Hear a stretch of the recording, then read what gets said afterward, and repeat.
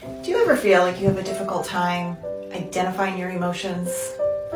You might have alexithymia, which is a condition where you cannot identify or have a difficult time identifying your emotions and understanding emotions of others.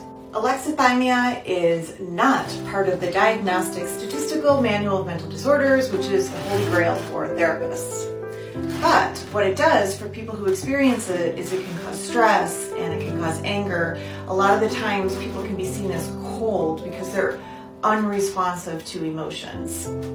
They're unable or they have difficulty with intimacy. They maybe lack some identity of their own, probably lack some sexual identity. Alexithymia is often related to a fear of intimacy, which makes sense because if you're unable to really understand and identify your own emotions, then that intimacy can be very, very scary.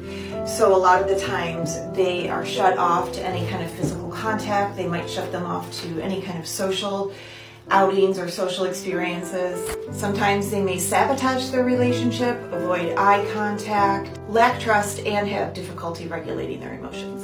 In more severe cases, people with alexithymia might have a lack of interoception, which is basically the inability to feel your internal states. And in really severe cases, they may not be able to extinguish hunger or fatigue. Sometimes they might be unaware that they are stressed out until someone else tells them that they're acting stressed. When they're hugging people, they might not understand how hard to hug somebody.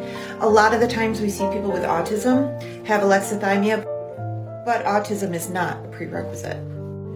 The cause of alexithymia is beyond anybody's control, but they can be caused from mental conditions, genetic disorders, brain injury, and past trauma.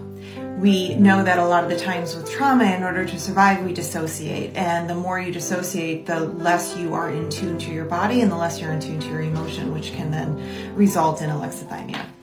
While there is no cure for alexithymia, studies have shown that treatments like psychotherapy can help to improve how people are associating with their own emotions through body-based work, trauma work, and things of that sort.